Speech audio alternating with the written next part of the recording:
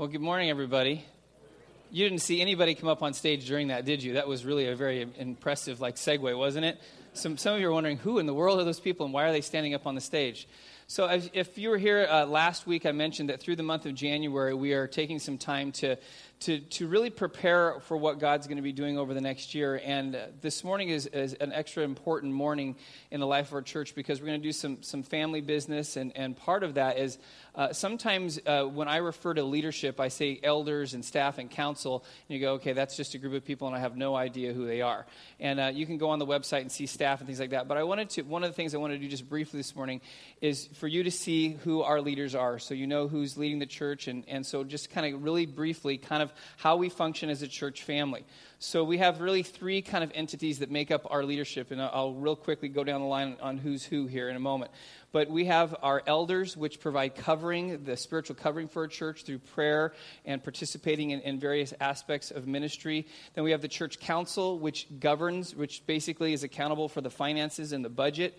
And then we have the staff that operates and shepherds the church. And so those three groups together are our leadership that help to lead the church where we believe God is leading us. So I wanted you to see leaders. I'm just going to quickly go down the row here. Wow, you guys, now there's 2 tiers. This is impressive. So you know who it is. So I'll start in the front here. So Tim and Stacy Hess, most of you know who Tim is, and Tim is always up front. He's our worship leader and our youth pastor, along with Stacy, who's also our youth pastor and our children's director. They do quite a lot. Her title is Next Gen Pastor, which covers a lot of things. And so John Looney is our associate pastor. And then Jerry and Tracy Davis have just recently become elders. So they're part of the elder. Then Bob and Debbie Brooks are currently elders. Bob just stepped off being on the church council, and they've done a lot and continue to do a lot. And then Don Denton is representing John and Don. John's at work today. We all know John Denton, don't we? Everybody's got to know John Denton. But they are elders as well. And then we have the Egglestons, Tim and Margaret, who are as well elders. And then Lisa Pachifici, she's on our church council. And then that lady out there, that's my beautiful wife, and she's on staff as well and does a lot of things behind the scenes. Wow, she's getting whistles and everything. So, and then the back row, those people who didn't want to be up front, you can see they're hiding.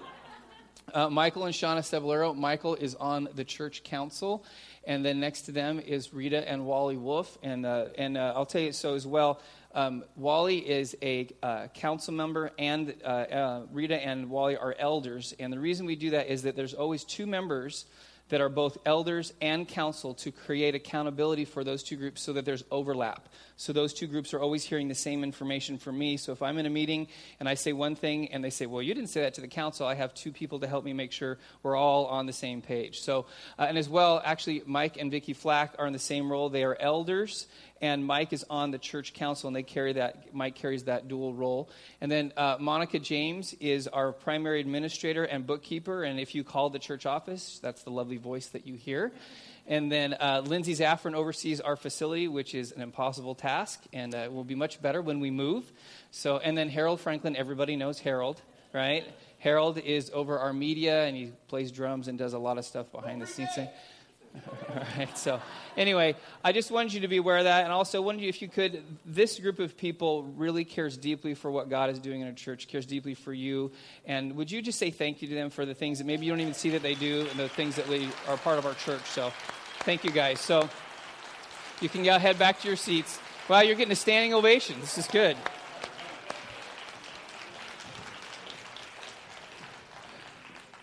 So another point of kind of family business. So if you're visiting today, you're either getting a lot of understanding about who we are as a church and how we function, or you're thinking, why in the world did I pick this Sunday to visit, right? But there's really important things about our future and where we're headed that we're going to cover this morning. So I'm going to ask if Marilyn Hostetler and Ed Wilcox could come and join me. And right now the ushers, go ahead, ushers, are handing out to you. Everybody take one, please.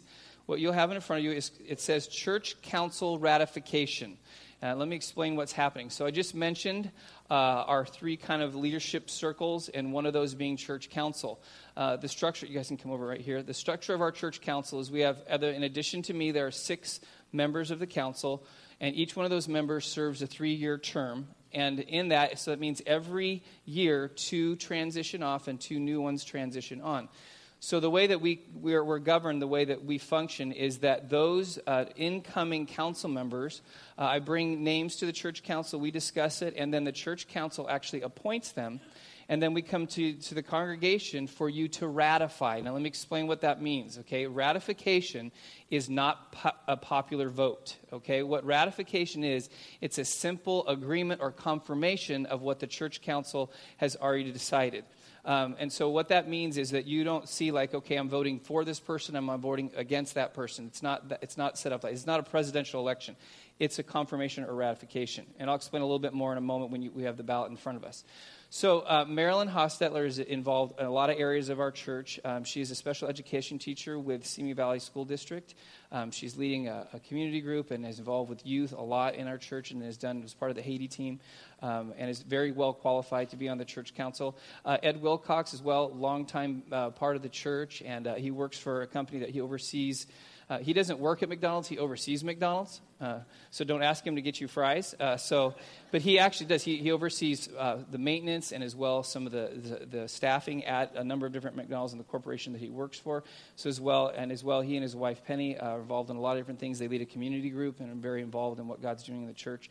So both Marilyn and Ed are very well qualified to be a part of our church council to provide that overall accountability and finances in our budgeting, as well as they help to shape some of the ministry decisions.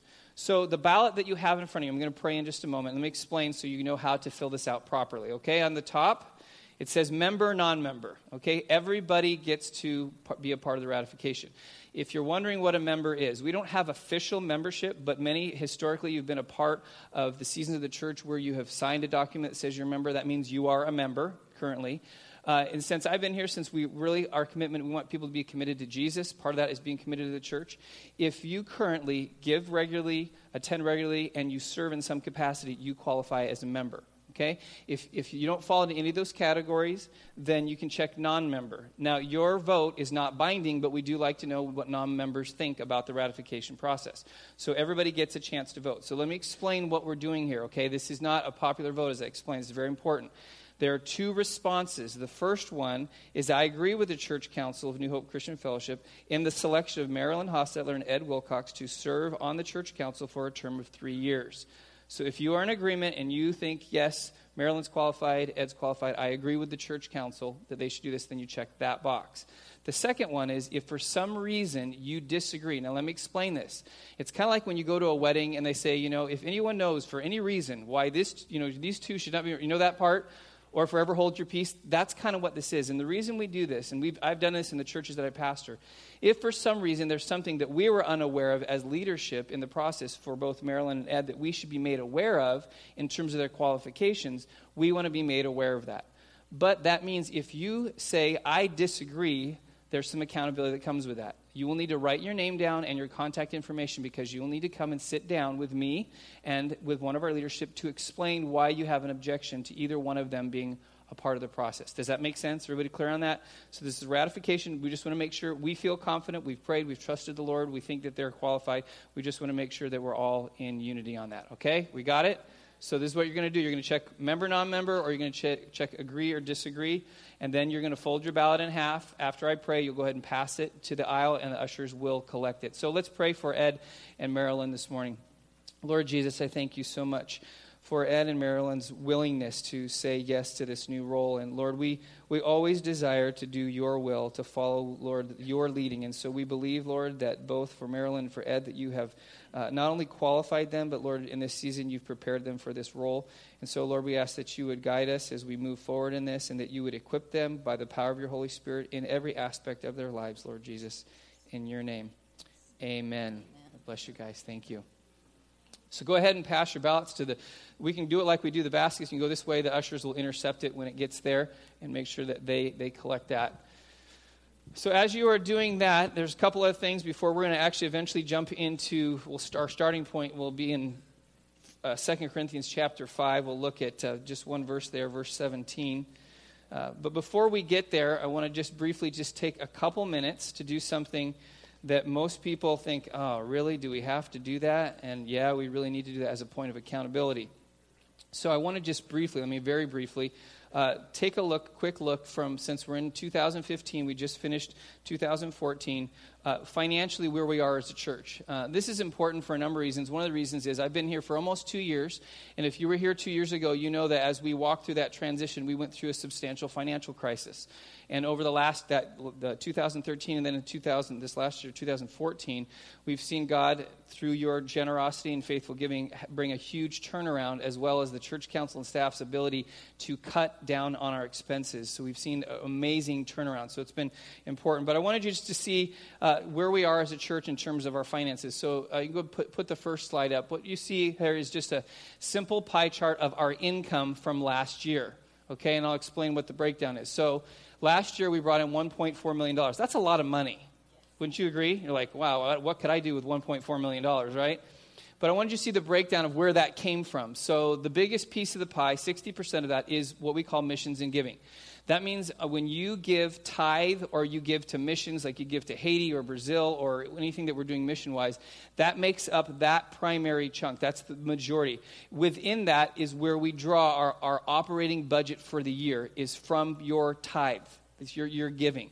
Missions goes right to missions. It doesn't come into any operations or things like that. So when did you see that? Right-sized giving made up 28% of our income last year. And then 12% of our income comes from other things. Primarily, that is rental income that comes in from, there's a Spanish congregation that uses our building. And now that we've purchased the building on Runway, we bring in another $10,000 a month of rental income from the tenant that's on the other side of the building from us. So that's the income. So I wanted you to see that. So you can now flip to the next slide, which is our expense. So all that money came in. Where did it go? That's the question. Where's the money, right? Here it is. Our total expense for 2014 was $1,086,879.55. So you can see that means we had a net income of $394,227. That's good. That means we're in the black. That means that we spent less than we received. That's a good thing. And knowing that a lot of expenses are going out with right size and different things, so you know that we ended the year with nearly $100,000 in our bank account. In our reserve bank account, not designated to specific things that we're paying off. So that's pretty amazing considering how much money's come in, how much money's had to go out for right size. So let me explain. This is a very important reference point for our future. So when you look at the slide, you see 35% of our income, our expenses, goes to facility. That stinks. It does. That's money currently right now because of this building, money that we won't see any return on because we've been leasing this building and everything that we put into it, we don't get to draw out from it. So when we move on beyond that, when you see 33% is personnel, that's actually a good number because Foursquare, our denomination, requires that we keep that under 40%. We're under 40%. We have done a good job. In fact, the last 2 years, we've cut down our staff so that our staff is a lot smaller than it used to be so we can keep our personnel costs low. 11% of our expense so far this year is for right size, or for 2014 was for right size expenses as we continue to move forward. And then you'll see discipleship and mission is 17%, and then administrative costs are 4%. Now, why I said that's a reference point is I want you to log this in your mind for the future. Because our goal as a church over time is to take that big green chunk, the facility, and reduce that substantially while increasing the one that says discipleship and mission to much larger, because that's about who we are. My goal is I would desire to see that one day the mission and discipleship piece of the pie will be 51%, and everything else will fall in behind it. That means that we're going to have to really get focused on mission and simplifying our expenses, which we always are. So I wanted you to see that because of your faithful giving. So just so you understand, before we jump into 2 Corinthians here in a moment. So the way the church functions. So when we do offering on a Sunday morning, some people, we don't understand the way that churches are structured. So when you give, like you say, okay, I'm going to tithe, which, by the way, tithing is 10% of your gross income that comes into your household. That's biblical tithe. That is normally the starting point of generosity in following Jesus. It is not mandated. It is not a law. It's not that somehow if you give 8.5%, you don't get into heaven. That's not the way it works. But it is a starting point because and I will teach on this more in depth sometime, but in the New Testament, they didn't tithe. I've had people say, oh, tithe is an Old Testament principle. It doesn't apply to us. New Testament giving is more than tithing. Because when you read through the book of Acts, they weren't tithing. You know what they were doing? They were going out and selling their land and bringing all the money and giving it to the apostles for the work of the ministry. They were giving everything. They were probably giving 50, 60, 70, 80, some people 100%. And so we start as a church that tithing is kind of the starting point, which I give 10%, which is for a lot of us like, that's a lot of money. But it's making a statement that I trust the Lord with my finances, therefore I can invest in what he's doing through the church locally and globally, so I can give to that. So I want you to understand, when you give a tithe, that is what keeps the church running. And more we're trying to use that tithe to not only keep the church running, but along with the missions giving that we give and things that we give to the community and around the world, that we can use more and more of that tithe for mission and discipleship and not for all the operating expenses. So I want you to be aware of that, so you realize that when you give, so like when you give to Right Size, this is really important. Sometimes, I normally give and I tithe, but when we were going through Right Size, I gave all my money to Right Size. I want you to understand what happens. I don't know how much anyone's given. I never do. I don't look at giving records. That's not my job. My job is to help you follow Jesus, and if you follow Jesus, then you'll be generous with what he's given you. But the point is if we just shift from our normal giving to like something like Right Size, then we may have a lot of money in Right Size, but we won't be able to keep the lights on. We may have a lot of money that's designated for specific things, but if we don't have the tithe, then a lot of times that impacts our bottom line and be able to function. I want you just to understand this is kind of the inner workings of the way churches work and be very upfront with you. So think about that. When you're tithing, that's why we say, okay, we're asking you to give an offering over and above your tithe, because that offering that you're giving is 100% designated to where we're asking you to give it to. So if we give money to the Samaritan Center, we take an offering, we can't keep a dime for ourselves. We can't do that. If we give to Haiti, we can't keep a dime for ourselves. That is designated for a specific purpose. So you understand that. Right Size, I can't go pull out a Right Size and say, hey, we're going to pay the staff a bonus this month. Can't do that. It is designated specifically for the building process. So just want us to understand, some of you are thinking, really, can you just get beyond the finances? So I just wanted to see that that's where we are as a church. Thank you for your faithful giving. Thank you for your faithfulness to the church. God's doing amazing things. We're in the black. We're moving forward. We've bought a building. This is an exciting season. Would you agree? I'm really excited about what God's doing. So now, even far more exciting than finances is where Jesus is leading us this next year. So if you have your Bibles, we're just going to briefly begin in 2 Corinthians chapter 5, but then we'll move beyond that to a lot of different passages. So again, if you're visiting, you're going to get probably information that you weren't aware that you're going to get today. And this is really kind of the one message this year where I really want to set the tone for where we're heading as a church, what God is doing in us. And that means that if New Hope is your church home, then there's some accountability that comes with this message in our responsiveness to what God is saying to us this morning.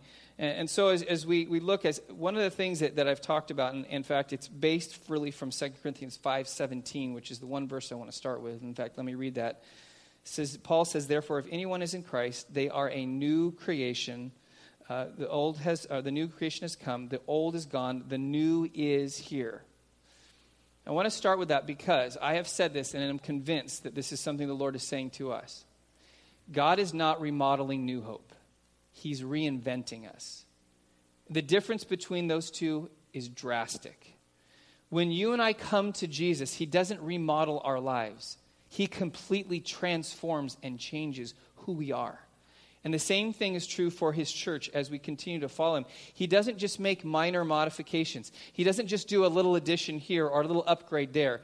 He takes us from the ground up and he rebuilds who we are, to the point where we are a brand new person. That's why Paul says, the old is gone, the new is come, a new creation, completely brand new. And I want you and I to understand that because this year, this process of recreation or reinvention by God is going to be drastically more significant than it has been in our history. Obviously, we're going to make a move that's very historic, moving to a new building, a building that we're purchasing. No longer will we reside here on a Sunday morning, or our offices or our main functioning as a church won't be here anymore.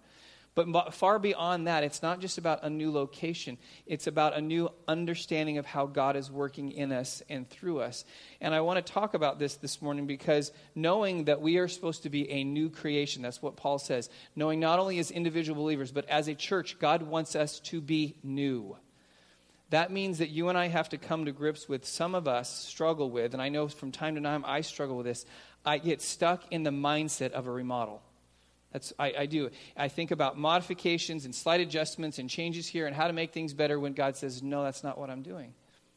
I'm rebuilding who you are from the ground up. Now I know. I've pastored for a while. This is the third church that I've seen you pastored, and I know, this is what goes through many people's minds.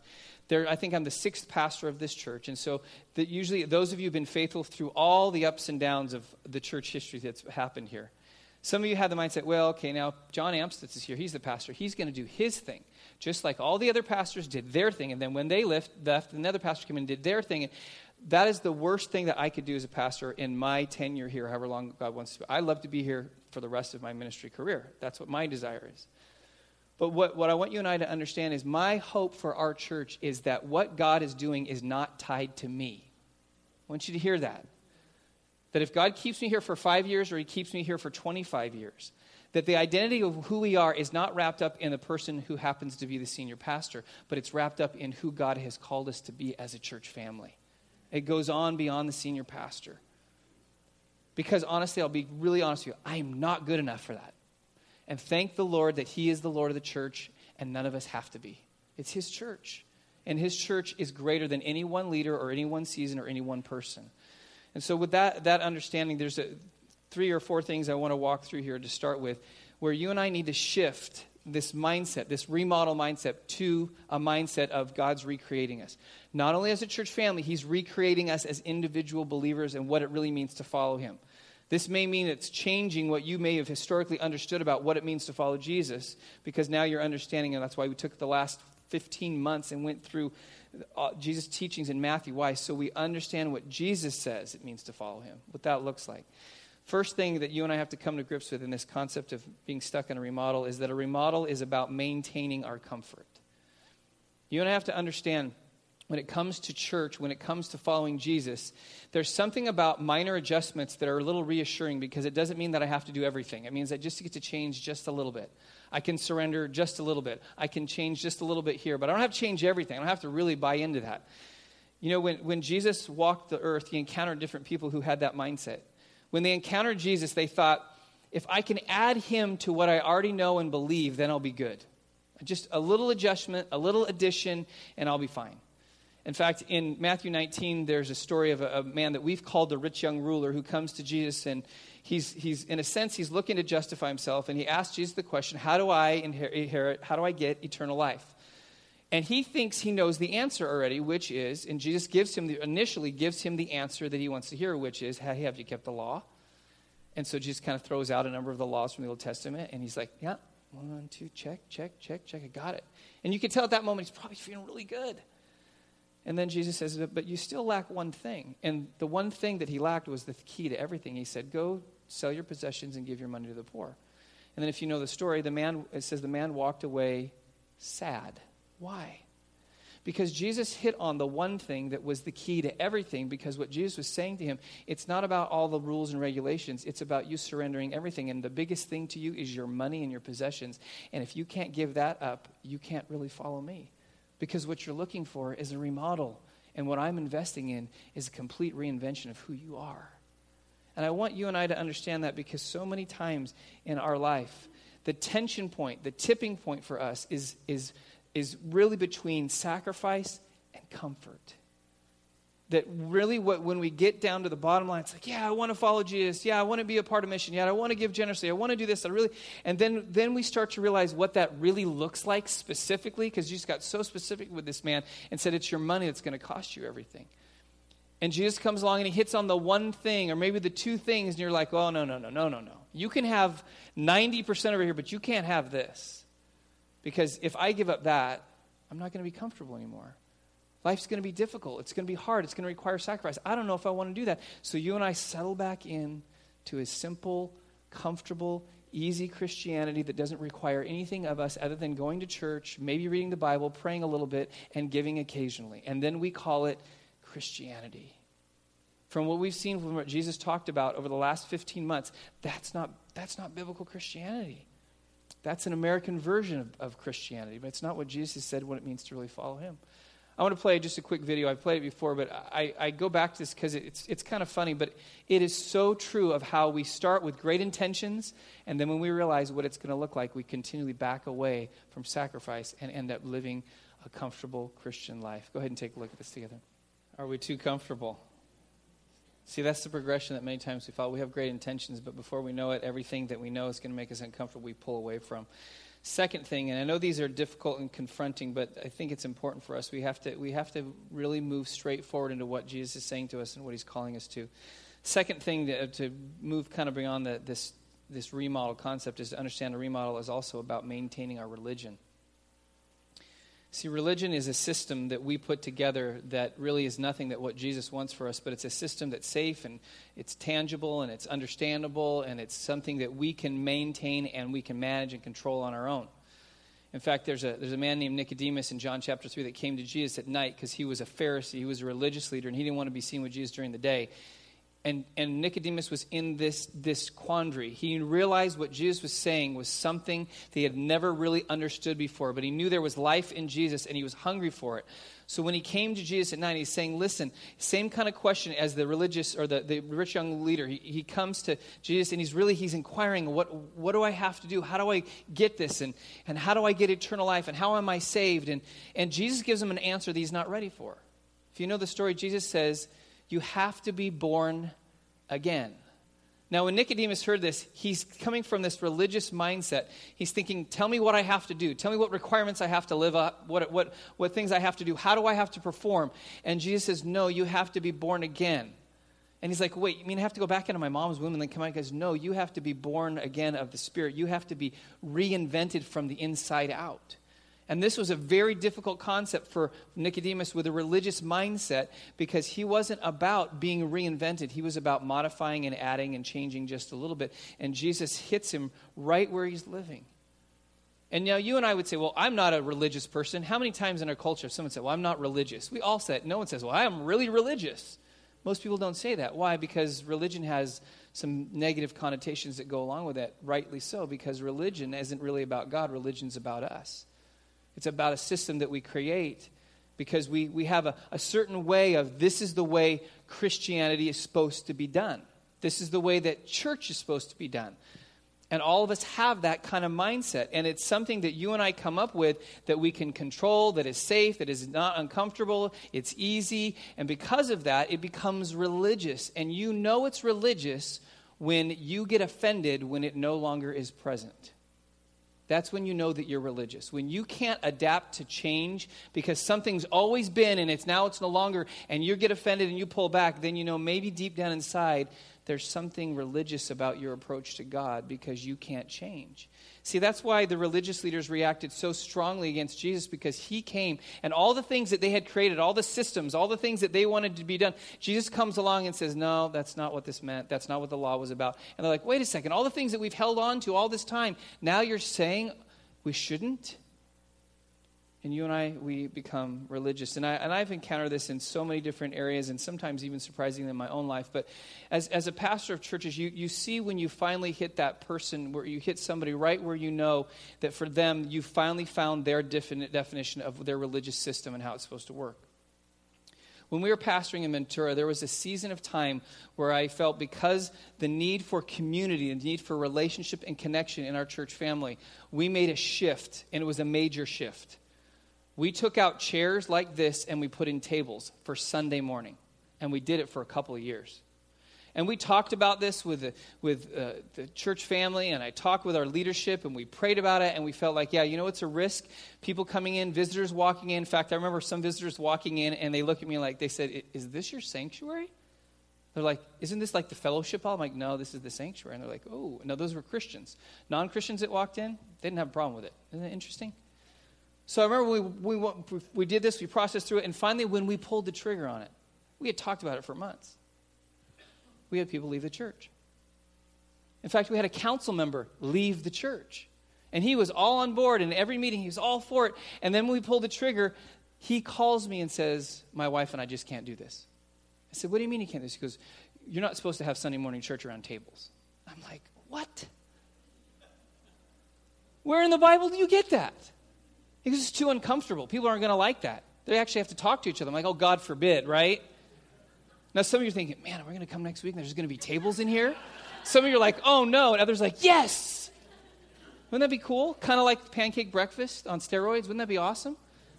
It was pretty cool because when we did that, we did communion around tables. You actually had to confess your sin to the person you were sitting across from. Whoa, wait a second. That's too much. See, I discovered what the religious system this person had. It wasn't intentionally trying to offend anybody, just trying to respond to what God was doing in our church.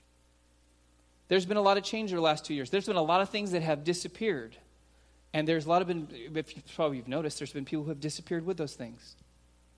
Church, we have reduced our attendance, but I'm not afraid. Because most of the transitions that we've had are people that are consumer driven. They were here because there was a certain product or service that was offered, and once the product and service was offered, they weren't really committed to Jesus, so they went somewhere else where they could find that. I'm being really honest and really blunt, so I'm like, really? You're saying that? Yeah. I've pastored long enough. I've seen it so many times. So our faithfulness has to be to who? Jesus. And being willing to confront the areas where we're struggling with this, with the remodel and recreation. So the third thing about the remodel is that the remodel really has to do with maintaining our agendas. So whether you believe it or not, you have an agenda. We all have an agenda. And when it comes to church, we all have agendas. We all think that there's certain things about ways churches should be done. We just talked about tables and things like that. And we all have this idea, and there's usually one or two things. Those things have to be present. If they're not present, then it's not really church. Did you know that Peter had an agenda for Jesus that didn't match Jesus' agenda? And it came out all the time. Peter had this idea when Jesus came, why he came, what he came for, and what it was going to look like when he became king. And it didn't match up to what Jesus came to do. And you see that many times. In fact, what's crazy is crazy. And if you read through in Matthew chapter 16, you see these things in 15 and 16. You see Peter encountering Jesus, and Jesus gets together with his disciples and says, hey, who do people say that I am? Some say a prophet, some say Elijah. And then Peter says, you are Christ. You're the Son of the living God. And Jesus says, hey, Peter, you didn't get that one on your own. Like he's saying, Peter, that wasn't your agenda. That's the Father's agenda. And then you keep reading, and it's not more than, a few verses later. Jesus says, oh, by the way, I have to go to the cross and die. And Peter goes, oh, no. That's not the way it works. You can't die. And you remember what Jesus' response to Peter was? Oh, Peter, that's just, you're a little misinformed. No, he said, Peter, get behind me, Satan. Why would Jesus say something so strongly to Peter? Because Peter revealed his agenda for Jesus. His agenda was Jesus was going to be the political Messiah that would come and overthrow the Romans and reestablish Israel's kingdom on earth. That's what Peter had in his mind. And Jesus says, no, my kingdom's a lot bigger than that. See, you and I don't realize that we have agendas till we're confronted with it. That we have to have this specific thing, otherwise it's not church. Now we know we have to honor Scripture, and we have to follow Jesus, and we have to have theology, and we have to understand those things. But a lot of times it's all the stuff that surrounds that we think, oh, you have to have that. And I've said this before, when people come to our church, and they've been a few times, and have conversations, I can start to pick up agendas right away. People reveal it by what they think. I've had so many people in my time as pastoring will come to me after service, oh, Pastor, we really need this, or we should have that. Let me just talk about a few things. This is interesting. Do we have to have a cross in our building to follow Jesus? No, we don't. I said this, when I got here, the cross was over there, wasn't it? Do we have to have a cross in our building? No. But if we're going to have a cross in our building, it has to be the center. Is that because it says in the Scripture? No, because it's a reminder to us Jesus is not an addition. He's the foundation. He's the center. So if we go to the new building, by the way, I'm not planning to do this, and there's no cross, Jesus is still on the throne. When I pastored in Ventura, we went for a long time. We didn't have a cross in our building. I had people leave the church. Like, are you kidding me? Yeah, well, it has to have a cross, otherwise it's not a church. What? None of the New Testament churches had a cross. You know why they didn't? Because the cross to them was the sign of the most horrific execution a human being could experience.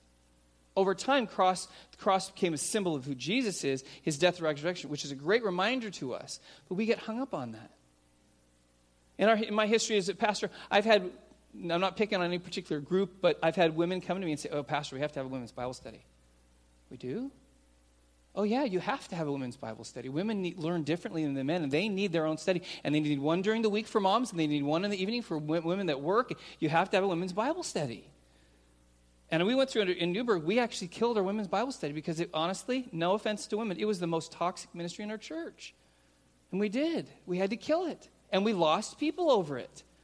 They went somewhere else where they could have a women's Bible study. What is it for you? Maybe I'm not touching on it. It's a new believers course. Someone gets saved, we got to put them in a class for 12 weeks. Isn't that what Jesus did? Now, I know I'm being a little tongue-in-cheek here, okay? I'm not trying to be disrespectful. The reason I'm hitting on these things is the New Testament church didn't have any of them. And last time I checked, they did a pretty good job. Because the New Testament church is what expanded the gospel to regions all over the place. It was the apostles that Jesus invested his life in. And you and I need to take a step back when we start saying, well, I have to have this, and this has to be true. And by the way, I don't have an agenda of all the things I'm going to bring and change in the next year. Like, oh, wow. But just understand, what is it for you? And if it becomes a rub for you, take a step back and say, is that my agenda that I'm trying to work, or is that really God's agenda? And see, if you and I really understand, what is God's agenda? To make disciples. He didn't say you have to make disciples by having a cross, having a women's Bible study, having a new believers course, having a men's breakfast. He didn't say any of that. He said make disciples. And how we do that is not necessarily about his agenda. That's about how we feel like we can follow in obedience to be most effective in our culture to make disciples of people who follow Jesus. So we can't get hung up on all the things that we think we're supposed to have when we know really what we're about is making disciples. So, moving from that, so maybe some of us now we can get that mindset of, God, I need to move beyond this remodel concept, and I really need to embrace the recreative process that God is working in us as individuals in our church. And so I want to touch on 4 things that really you and I have to understand about what that looks like for us, and then some practical outcomes for us, our church. So the first thing in this is that God is recreating us and understanding that means that we are in a transition period, a shift from a number of areas to other very important areas. The first thing is this. Recreation is moving from maintenance to mission. Understand this is really important. So there's the old. What's the old mindset for church? What's the new, which is really the old mindset, the old mindset. But the old mindset that most of us function in is church is an inward focus, trying to maintain what's best for me. Is do this the church have the ministries that I want? Is my chair comfortable? Is the climate right? Is the carpet clean? Do I get what I want on Sunday mornings? That's what normally the church has been probably the last 30 years in America. It's been driven by how do we look at people who come to church as customers or consumers. Make sure they have parking where they want it. Make sure that the service isn't too long because they won't come back if you go too long. All these things have driven the church. What is really the new way, or really the old way, the way that Jesus used to do it, is an outward focus, not an inward focus. It's about how do I learn to live without things or learn to sacrifice things in order for us to best serve our community and reach people and make disciples. It's a complete shift. And in fact, it's the very thing that Jesus demonstrated he did for you and I, he calls to do for other people. Famous verse, John 3:16, for God so loved the world that he gave his one and only Son, that whoever believes in him will not perish but have eternal life. Anybody heard that verse before? What does it mean? It means that the God of the universe loved us so much, he gave his best to us at his own personal cost. He didn't wait for you and I to get our act together. He initiated, he came after us because his heart is mission. His heart is to reach out. And if you and I begin to think about that for a moment, there's a shift. How do we give the best away? How do we invest in our community and our world? How do we keep what's less important or maybe less valuable for ourselves and invest what's best for our community? That means we have to be willing to give up things. We have to be willing to give up our comfort. We have to be willing to give up things that maybe we become accustomed to. I think I've told the story. I had a friend when I was growing up, and we were playing basketball one day, and I had an apricot tree in my backyard, and that became my kind of adopted tree. I was always making sure I was okay. And for the first 3 or 4 years, it never bore any fruit, none whatsoever. And finally, I think like the 4th year, I had like 3 apricots on it. That's it, 3. 2 of them fell off, and then there was 1 left. And when we were playing basketball one day, and my friend, we finished, and he was kind of hot and sweaty and kind of hungry. He walked over to the tree, and he pulls the 1 apricot off, and he eats it. I seriously wanted to kill him right there.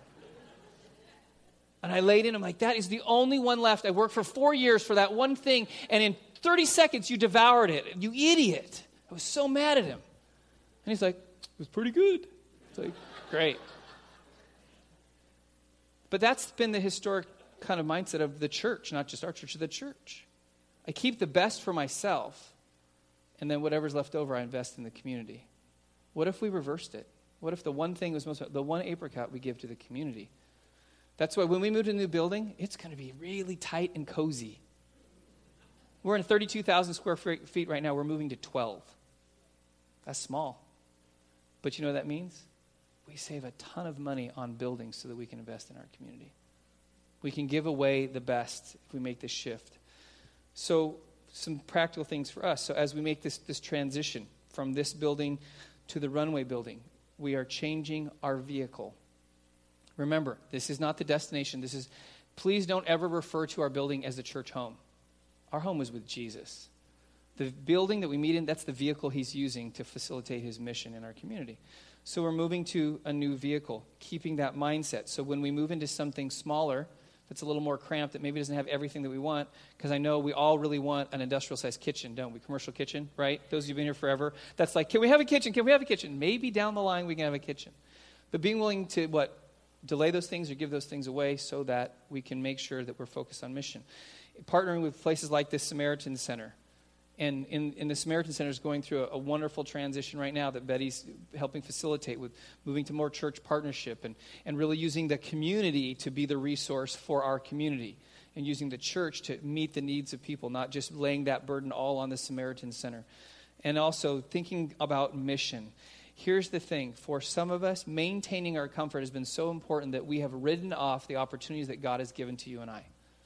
You just heard about it on the 411. Next Sunday, there's an opportunity to consider going one of three places in mission outside right here this next year.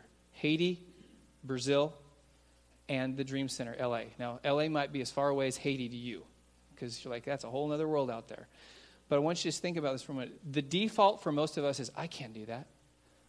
And we'll come up with an excuse. Can't afford it. Can't get time off work. Man, I can't be away from my family. And deep down inside, you know what the real answer is? I'm scared to death. I have found that when I am afraid, I will find any excuse in the book. But when God infuses me and challenges me, there is no obstacle that's too great to get over.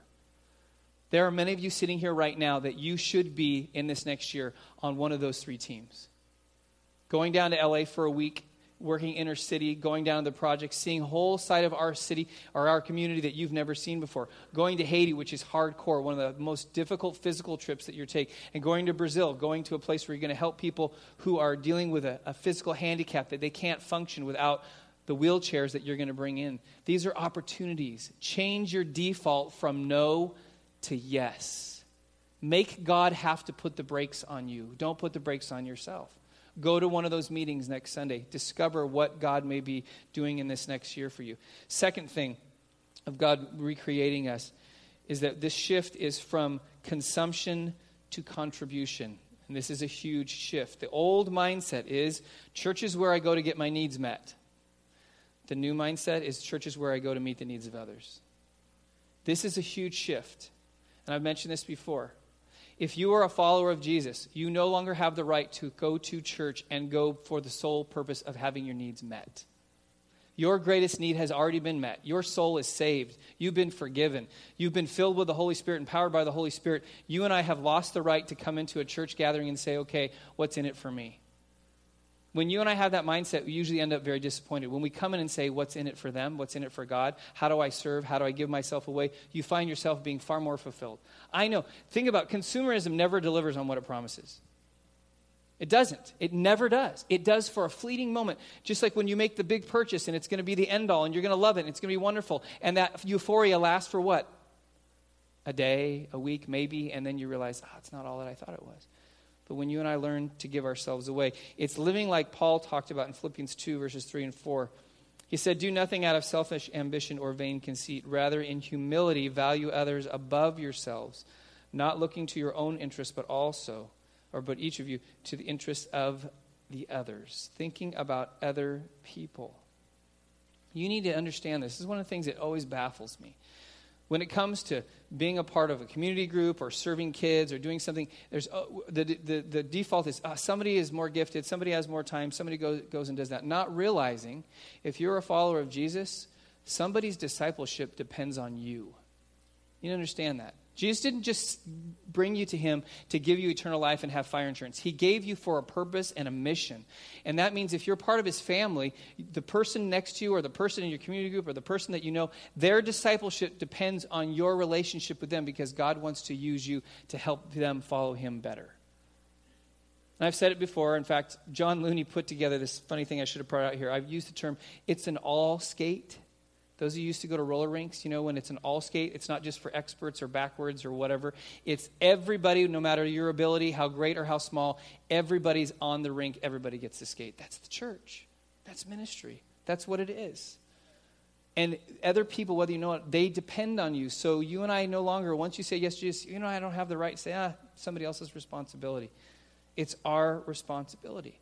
You and I have to shift our mentality. The church is not like going to a Dodger game.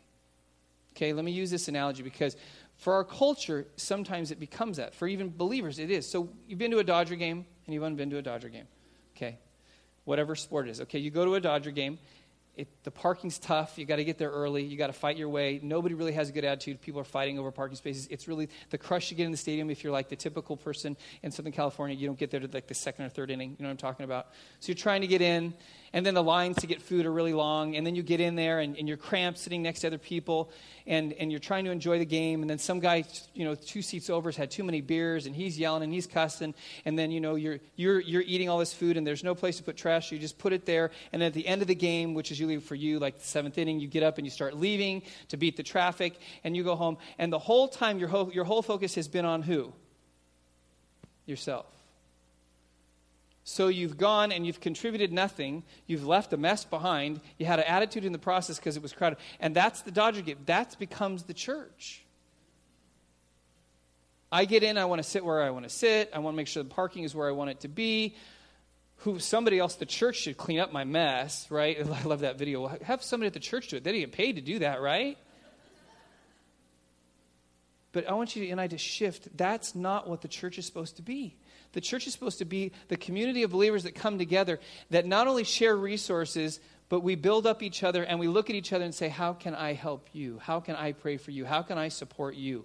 How can I invest in you? If we're all doing that, that's why one of the trends overall, I don't know if you noticed it, we have done less. We don't talk about putting your prayer requests on Connect cards anymore. It's not because we don't value prayer or value what people are going through. It's because I want somebody who knows you praying for you. Seriously, when I first got here, the staff would take 2 hours almost every week and go through 200 to 300 prayer requests and try to figure out who's going to pray, who's going to follow up. Why? Because the staff was paid for that. That's not even biblical. Did you know that Connect cards and we're writing our prayer requests for somebody who doesn't know us to pray for is not even biblical? Because they prayed for each other because they sat in the same room in the early church in the book of Acts and they said, this is what I'm going through. And somebody knew their story. And somebody could ask later, hey, how are you doing? Or how can I support you? See, if you and I start to understand that, that's what a community group is. You've heard us talk about community groups. One of the elements of community groups is praying together. And I've said this before, the majority of people who are in community groups, they never come to me to have me pray for them. You know why? Their community group is already doing it. And the community group is the only one that's making a phone call, shooting an email, following up. Hey, how are you doing? What's going on? Second point of contact during the week. All that. Why? Because we're being the church. It's a shift. And if you've gone through Align, which will come up again the first week of February, Align is kind of this orientation to the gospel. And if I understand the truth of the gospel, that means that it's no longer about me because Jesus has already saved me, but it's about what he wants to do through me. Then there's this understanding that I look outward. Part of the discipleship process is too. In February, we'll have the first class that we're going to offer called Discipleship Essentials. The first one is the life of a disciple. We're going to go through and talk about in a class that really we're going to go again revisiting the teachings of Jesus through Matthew in a more in-depth way in a class setting to make sure that we understand this is what it means to follow Jesus. All these things are going to be coming our way. So I know this is a tough message. It's hard to swallow, but this is the shift that God's bringing. 2 more things. This shift towards God recreating us also means we have to shift from church-centered to kingdom-focused.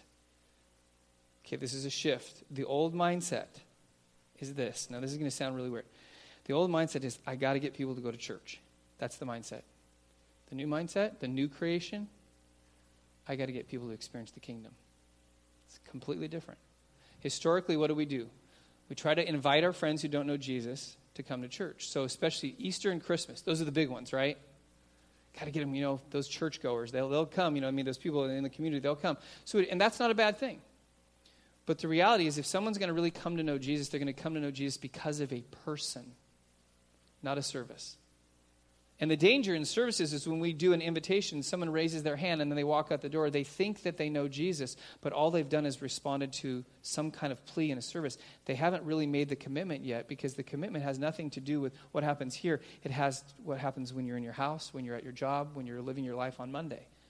That's the commitment to follow Jesus. But the beauty is that Jesus, the King, is not contained by a Sunday morning gathering. He is everywhere. He is on your street. He's in your house. He's at your workplace. He's at your school. He's present for us to encounter. And here's the danger. Let me read a passage of Scripture that is a good reminder, kind of sobering, but a good reminder when we have this mindset of trying to just get people to go to a church experience and do religious activities as opposed to really knowing the King of the kingdom and Jesus and living it out. Here's the danger. Matthew 13, verses 44 to 46, Jesus' own words. He says the kingdom of heaven, this is the value that he's trying to place on the kingdom that you and I need to understand. The kingdom of heaven is like a treasure hidden in a field. When a man found it, he hid it again, and then with his joy went and sold all that he had and bought the field. Again, the kingdom of heaven is like a merchant looking for fine pearls. When he found one of great value, he went away and sold everything he had and bought it. Do you notice what Jesus wasn't talking about? He wasn't talking about the church. The most valuable thing to that person is the kingdom of God, is God's presence, God's power, God's healing, God's forgiveness, God's salvation. All those things were the most important thing, not necessarily going to church. I want you and I to understand that because sometimes we get so stuck in, if we could just get people to church. I've come up with this understanding.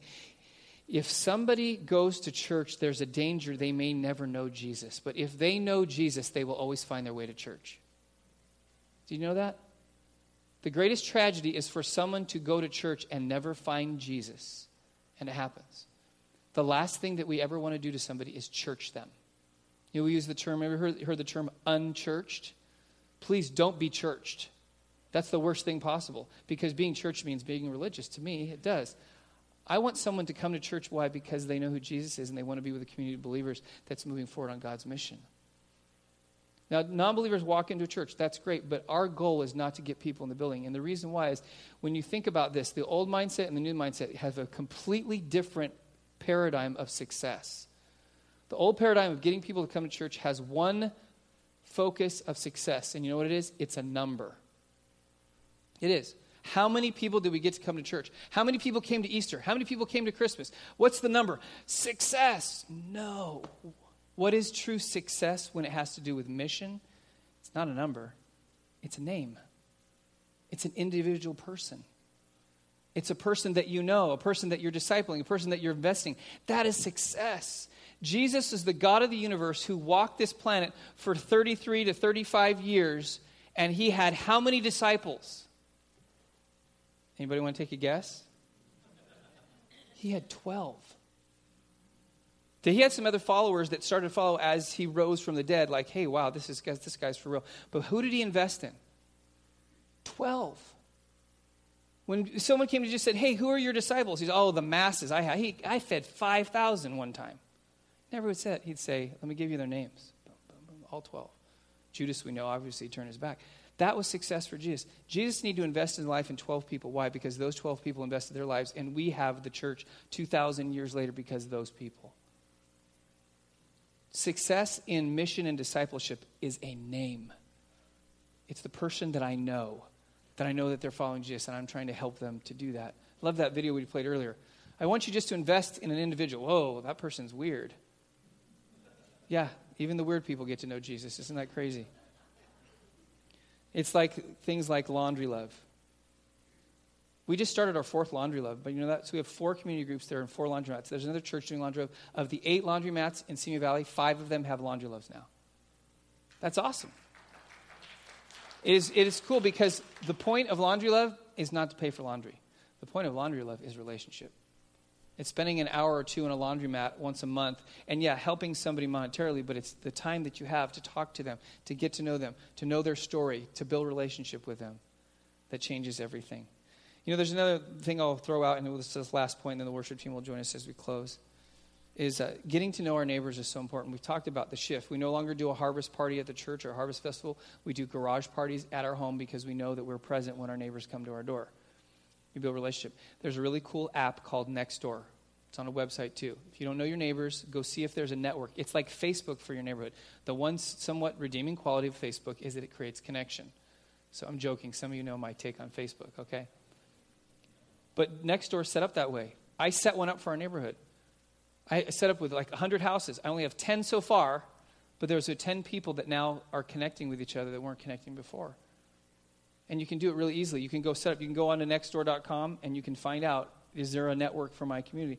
John and Denise Looney found that, and they've already had I think they got connected with a couple neighbors right through that. They got to know people who really want to make connection. Let me close with this, and then the worship team will join us. The last thing of this recreation is shifting from corporate to personal. The old mindset is, we make the statement, I belong to a church that does missions. Our church is great. We do this in the community. We do this globally. It's great. That's the old mindset. The new mindset is this.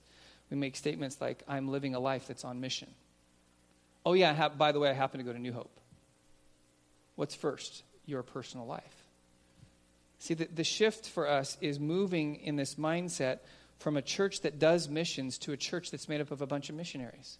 We are missionaries, whether you want to be or not. You don't even have to go to any other part of the world to be a missionary. Culturally, there's been such a dramatic shift that we are now the minority, and the culture does not speak Christianese anymore. We're missionaries. We have to learn our culture. We have to understand our culture. So where we're at, where we're planted, and the reason this is important for you and I to understand is because this whole thing, God will not someday, when you stand before him at judgment, he's not going to care what church you went to. He's not going to care all the great things that your church did or where your church was located or how big the building was or how many people came on Easter. He is not going to care about that. He's going to care about you and your salvation, but he's going to ask you, now that you're saved, let me ask you this question. What did you do with your life? What did you do with what I give you? And he's looking for one answer. I made disciples. Not, I went to a church that made disciples. No, I made disciples. And you might be able to come up with 2 or 3 and say, yeah, you know what? The coolest thing I was talking about this, someday, can you imagine standing in the throne room of heaven, looking across the room and saying, I had an impact in that person's life. They're standing before Jesus for eternity because I invested in them. I want you to think about that. I won't read the passage, but in Matthew 7, Jesus says, there's going to be people that stand before me and say, hey, Lord, Lord, I did this and I did that. And he's going to say, I don't even know you. Because he's looking for what's personal, not what you and I can do as far as performance. Let me close with this, and again, I want to underscore the importance of, there's community groups and all kind of things that are going on that we can be a part of, and I'm going to encourage you, because again, it's an all skate that we're all involved, but community groups are important in that they will, ideally, a community group should be a group of missionaries that gets together for prayer support, reading scripture, learning and growing together in Jesus, and then they go out and they serve their world. It's not a small group that does a service project. That's not what a community group is. That's what some of our take is on it. It's about living a life. Stepping into a laundromat is the first step into maybe stepping into your neighbor's lives. For some people, it scares you to death to go talk to a stranger. But maybe if you can talk to a stranger in a laundromat, you can talk to the stranger that lives next door to you. And you can begin to build a relationship. God has you where you're at on purpose. You didn't pick where you're going to live. Paul makes it pretty clear in Acts 17. We don't pick where we live. God orchestrates the times and the places where we should live so that all men, all people may reach out to him and find him. You live where you live, whether you like it or not, because God wants you there. This is so important. Let me just tell this brief story. So it was probably, it was this last year. Kim happened to be not feeling one day, and she hardly ever misses church, but she was at home on a Sunday morning. Her mom came over to see how she was doing, and her mom went out to get something from the car, only to find a woman down on the sidewalk right in front of our house with a guy doing CPR to try to revive her. So Kim's mom calls 911, and paramedics show up. Everybody's coming out of their houses. They're trying to resuscitate. The sad thing is the woman didn't make it. She was walking her dog right in front of her house and literally dropped dead. Her heart just stopped beating right there. Long story short is over the next week or so, we found her daughter had come back down to the front of our house to kind of see where her mom had died. And so we happened to be driving in our driveway one night. We saw her, we went over, started talking to her, talking about what she'd gone through. And then as a result of that, she said, "You're a pastor?" And I said, "Yeah, I'm a pastor." She goes, "Well, she's trying to navigate she doesn't really understand who God is and how does this work." And so Kim and I had her over one night and we talked to her about God. And then she said, would you be willing to be a part of my mom's memorial? I'm like, absolutely, I'd love to. So I got to be in a room of about 300 people, 250 to 300 people, and 75% of them didn't even know who God was. And guess what I talked about? The gospel. And then from that, subsequently, I've gotten to know her dad who lives up the street. And we've had these long conversations about that they knew somehow, even though in the tragedy of the loss of his wife and his daughter's mother, and that she happened to drop dead in front of a pastor's house could not be a coincidence. And we've had this ongoing dialogue. And they don't know Jesus yet, but I pray for him every week. And there's been times when I'm driving home and I see him walking his dog and he's a block away, and I will literally find things to delay myself in front of my house. Like I'm picking up trash that's not there. Seriously, so that when he just happens to walk by with his dog, I'm like, "Hey, how are you?" We did about a month ago, we had like a 45-minute conversation about God, church, religion. Thank God that you chose this house for us, because you knew that she was going to die in front of this house. And you knew that her daughter and her husband needed to know you. That's why we're here. Now, you don't have to have somebody drop dead in front of your house. I hope it doesn't happen.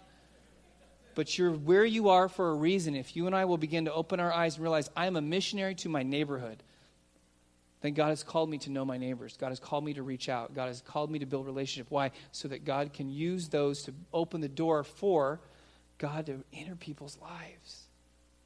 And then you become the discipler. You become the one that helps them follow Jesus. And then we become the church that God wants us to be. Not because of what we do in our programs and where we meet. It's because who we are as individuals. The church is people.